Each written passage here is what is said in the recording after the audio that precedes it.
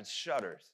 The shutters likely would have been open, right? Because any kind of breeze is helpful, but those are probably, now that I think of it, full of people as well. And there's these stairs that go up the side because on the top there's this roof. And these beams that go across, these wooden beams. And there's also like these like overlay of branches with clay stamped down. And there's this like rooftop deck. And you're like, what? Philly didn't invent the rooftop deck. No, we did not. But there's a rooftop deck. It was like a place that people would go and sleep just to get away from the heat because the hottest place was in the house. So you imagine that Jesus is now in this home. And if you close your eyes and just imagine being in this home and you're looking at Jesus and all that you know of him up until this point is this is the guy that cast the demon out. And he healed a ton of people recently. And he's teaching. And so you can hear him teaching, and he's teaching the same thing that he's taught all along, which is about the kingdom. He's like, man, the time has arrived. The kingdom of God is at hand. Repent and believe in the gospel. And so he's speaking of the reign of God on earth. And he's communicating what that is going to be like. And he's inviting people to repent and believe in the good news. And the good news is that the king is here. But you realize that this is kind of a mixed crowd, right? So like you have people that are there just to find out a little bit more about his teaching. You have people that are there because they need to be healed. You have people that are there because they're skeptical. Because just a couple of days ago, Jesus was in the synagogue and he taught with an authority that was like anything they've ever heard. And that was kind of unsettling for the scribes and the religious leaders of the day. So you have this crowd that is gathered and smashed into this home that is looking at Jesus. Maybe as you're in there, you begin to realize that there's some kind of rustling in behind you, and you were lucky enough to get in, so congratulations. But there's this rustling behind you, and you realize that there's someone going up these stairs onto the roof. And maybe you can't really figure out what that is, and you don't mind it much, but you just continue to focus on Jesus. But then you begin to sense that they're on top of the roof. And this is what's crazy to me about this story. In verse 4, it says, and when they could not get near him because of the crowd, they removed the roof above him. And when they had made an opening, they let down the bed on which the paralytic lay. It's like, this isn't a small hole. It's not like they just like threw rope around him and just kind of like lowered him down into a hole. You know, it's like they dug. Like what would likely happen was that they dug a hole out that was big enough for a man to lay on. And there's 4 men, solid friends. Like you need friends like this, you know. There's 4 men that just kind of begin to lower him down. And as they're digging this hole, it's likely that there's like dirt and dust falling around. I don't know how Jesus continues to teach, you know.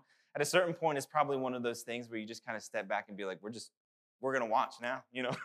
We're just going to let you do it. And so they eventually lower this man down into this room because it was the only way that he could get in. And Jesus looks at him and he says, because of their faith, he says, son, your sins are forgiven. And immediately he then turns to the scribes and he realizes that this is a mixed crowd. And there is something else happening in the room. And he looks at the scribes and he says, why do you question these things in your heart? Which is easier to say to the paralytic, your sins are forgiven, or to say, rise, take up your bed and walk? But so that you may know that the Son of Man has authority on earth to forgive sins, he said to the paralytic, I say to you, rise, pick up your bed and go home. Rose immediately, picks up his bed, everyone leaves, and they're praising God. This passage right here, what Jesus does here in that culture is unacceptable. Like it is scandalous. And we may miss it along the way, but I want to draw out just 2 things. And the first thing that I want us to see is that Jesus sees and heals our greatest need. Jesus sees and heals our greatest need. So one of the things, if you're just like following along, as you're reading in your own time in Mark, and as we're kind of like walking through this one Sunday at a time, one of the things that you're going to begin to see is that there is a certain sense of like desperation for those that need healing and see the power that Jesus has. So whether it's the leper going to Jesus, whether it's this man, the paralytic that's being lowered down, whether it's whether it's the man that's blind, whether it's even the centurion later on, it's like there's this desperation that they break social norms, they break everything because they realize their only shot is if they can get in front of that kind of power. And so you see Jesus in this room and you see the power that he has. And you understand that, like, it's likely in a town like Capernaum, it's likely that other people knew who this paralytic was. And for him to be lowered down into the room and for Jesus to look at him and to say, your sins are forgiven, it almost feels anticlimactic. And you're like, well, no, his sins is, but think about the moment, like being in the room. Like everyone has got to be thinking, he can't walk. You know, he can't walk. Your sins are forgiven. He can't, like, what about like his inability to move? That, is he going to heal him? Is what everyone's thinking. And so Jesus gives this answer, which would have been an odd answer at the time. And I think it's helpful for us to see this because one of the things that I think we so quickly run to, like even in this, is that like we see this correlation between sin and sickness. And in that culture, it was understood that like sin in general and sickness are tied in a general way, which is true. Like sickness enters the world through sin and death. But in that culture, it was a little bit more specific. It was like your sins or your parents' sins are the reason that you are experiencing this sickness. And Jesus kind of like walks the line with these, where he's like, yes, but no. And what he does right here is he actually separates these two things. He separates the physical and the spiritual. And the first thing that he does is he addresses the most important need, which is the spiritual. So if you think about it, this man's entire life, people have looked at him as a paralytic, and it's likely that he's taken on that identity as to that's who he is. And for the first time, he's lowered in front of Jesus, and Jesus doesn't see him that way. Like, do you realize for the first time, he sees him differently than everyone else in the room? Jesus sees him and he says, son, which is a completely different way. Like, you're going to see two hearts. Jesus sees in this moment two hearts that are completely different. But when he looks at this paralytic and he looks at these four men, what he sees in this man, he sees fully known in this moment. He knows his sins. Like, he doesn't look at him and just see someone that can't walk. He sees someone that has sinned. And I think in our lives, we live with this tension. I think we long to be fully known, and yet it's also our greatest fear. Like, we long to be known, but yet we live in this tension where we know that if we were to be fully known and fully exposed, that it would almost crush us. And so I guess you can think about it this way. If I were to take let's say the past 24 hours, we could say the whole week, but past 24 hours, and put like all of your thoughts up on the screen for everybody to read, there's probably some things to be embarrassed about. And we'd probably find a lot of things in there. There'd be anger, anxiety, criticism, judgment, lustfulness, deceptiveness, vengefulness, anything. Just go on and on and on. One of the things you've also seen would probably and likely would be kindness and generosity, caring. And I think when we live in this tension, one of the things that you do for me and I do for you is that we have this agreement where we choose to see what's good in one another. And ultimately what we're saying is that we're going to see what's good first. But deep down, what we know is that just what's good in this moment and what the best part of you is not all of you.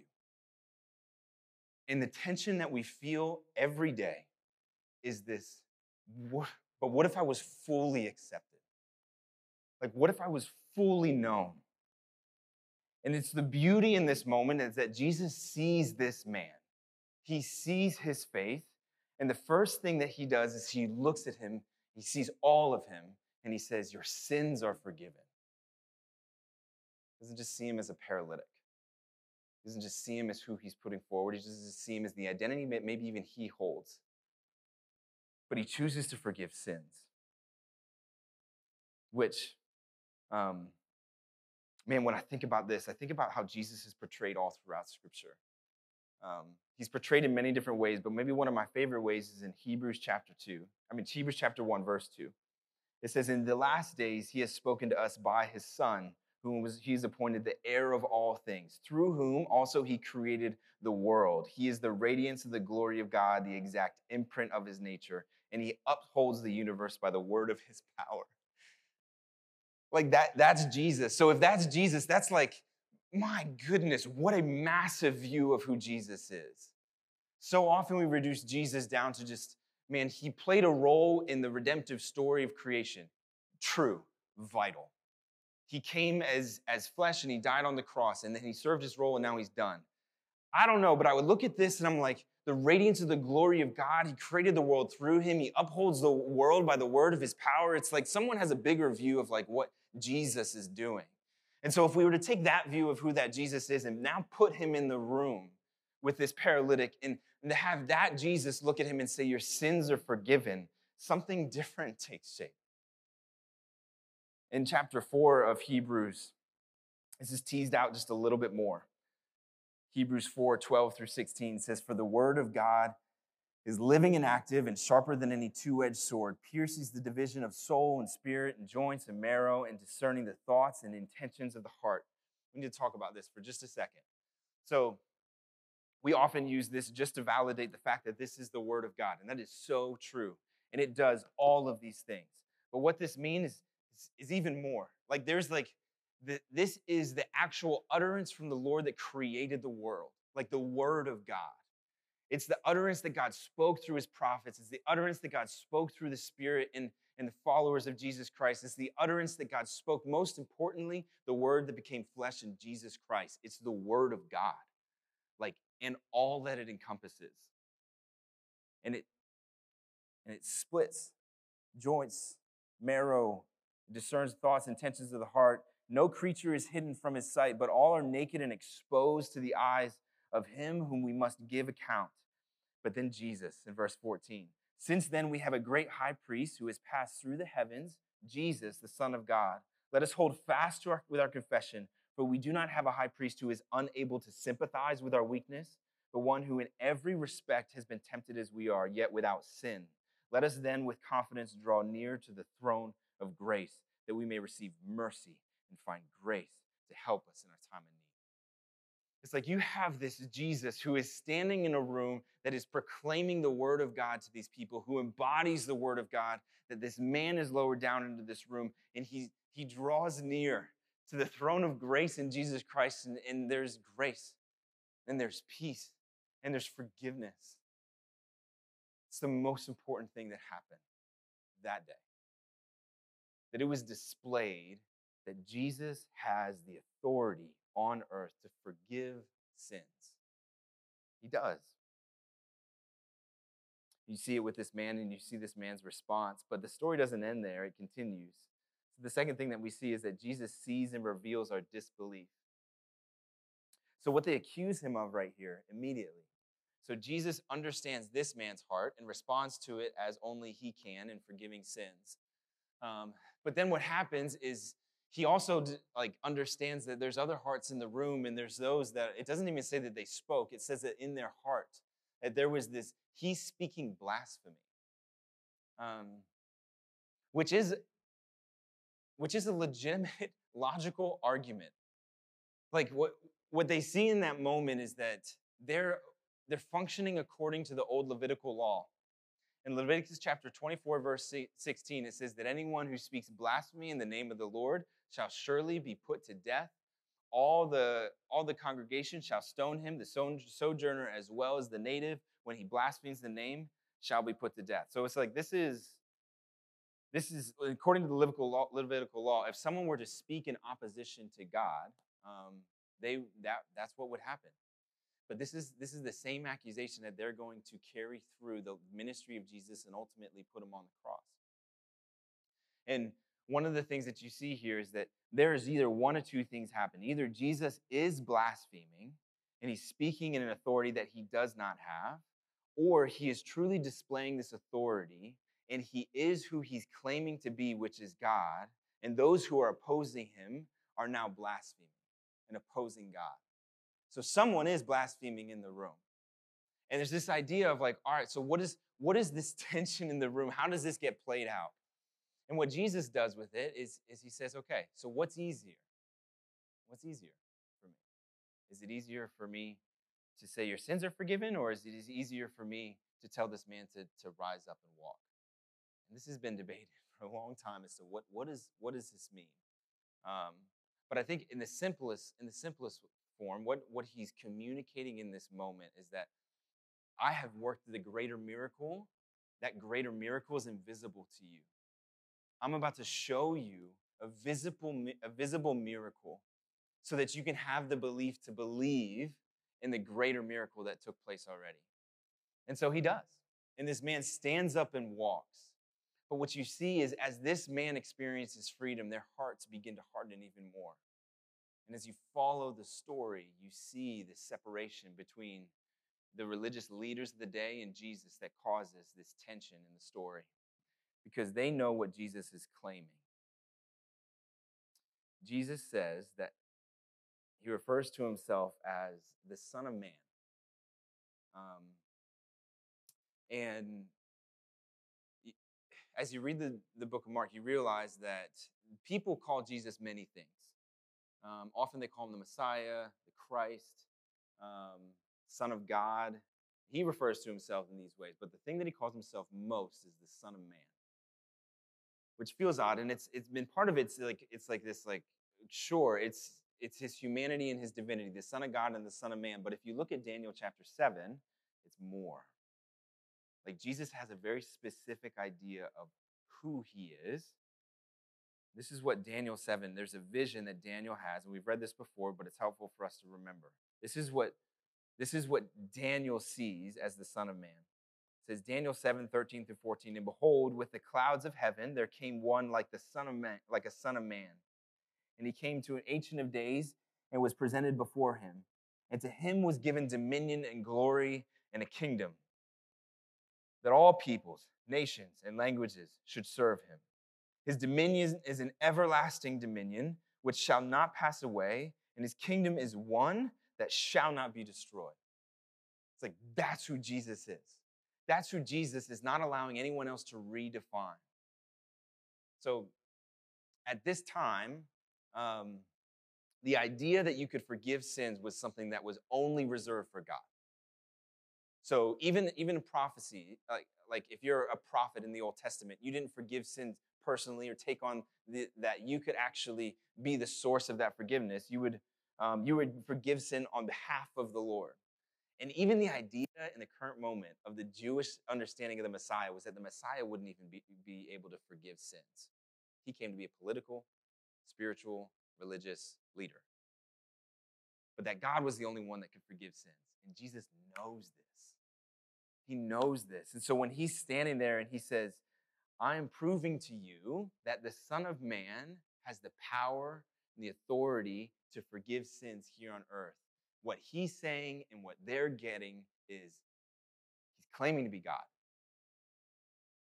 He's claiming to be the Lord, like in communion, one with the Father. It's radical. It's a statement that ultimately is going to get him killed. I think one of the things that we find as we read through the scriptures is that it's easy to miss these things along the way. It's easy to read stories that we've grown familiar with and easy to get excited about the idea that someone was lowered into a room. But I think what I want us to know here more than anything today is that it is true that Jesus claimed that he was God, and he then displayed that ability through forgiving sins here on earth. And it's the reason that we can celebrate the cross. It's the reason that we can celebrate his life. It's the reason that we follow along and we learn, like, what did he say? What did he display in his teaching? Jesus radically changes the entire landscape. So I wanted to give us some time, and I think our goal was to just for today to be a moment where we could reflect on this. And you can reflect on this on your own. You can reflect on this together. If it's helpful for you to grab someone else, I would encourage you to do that. But I wanted to give us some time just to say, okay, so have I considered the fact that I've been invited through Jesus to the throne of grace, that I don't have to hide anymore.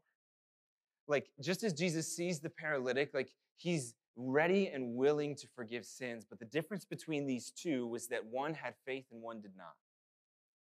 And so the question is, who do you say that he is? It's a question that we're going to ask like over and over and over again because it's at the heart of the book of Mark. It's the same question that Jesus asked Peter in chapter 8. Who do you say that I am? And so I think it's helpful for us to just take a moment and to just say, Lord, is there anything that we have hidden from the Lord as though we can hide from the Lord? Is there any part of our life, any sin, anything that we have taken on that we feel as though as if it was exposed that it would crush us? And I want to invite you just to go before Jesus, who addresses you as like, how good would it be to have Jesus walk in the room, to stand next to you and say, son, daughter, your sins are forgiven. Like, I know it all, and your sins are forgiven. I wanted to take a moment just to reflect on that. I'm going to read Psalm 103, 10 through 13. I'm going to invite you to take some time, and then we're going to close in worship. Psalm 103, 10 through 13. This is what we started with. This is David's celebration. And, you know, the Psalms, he goes through a lot of emotions throughout the Psalms. And I think it's helpful because it's a reflection of probably our own life. But you see this moment where David just rejoices. And he's rejoicing in the fact that our sins are forgiven. That the Father and God of creation is good to forgive us of our sins. He says, he does not deal with us according to our sin, nor repay us according to our iniquities. For as high as the heavens are above the earth, so great is his steadfast love towards those who fear him. As far as the east is from the west, so far does he remove our transgressions from us. As a father shows compassion to his children, so the Lord shows compassion to those who fear him.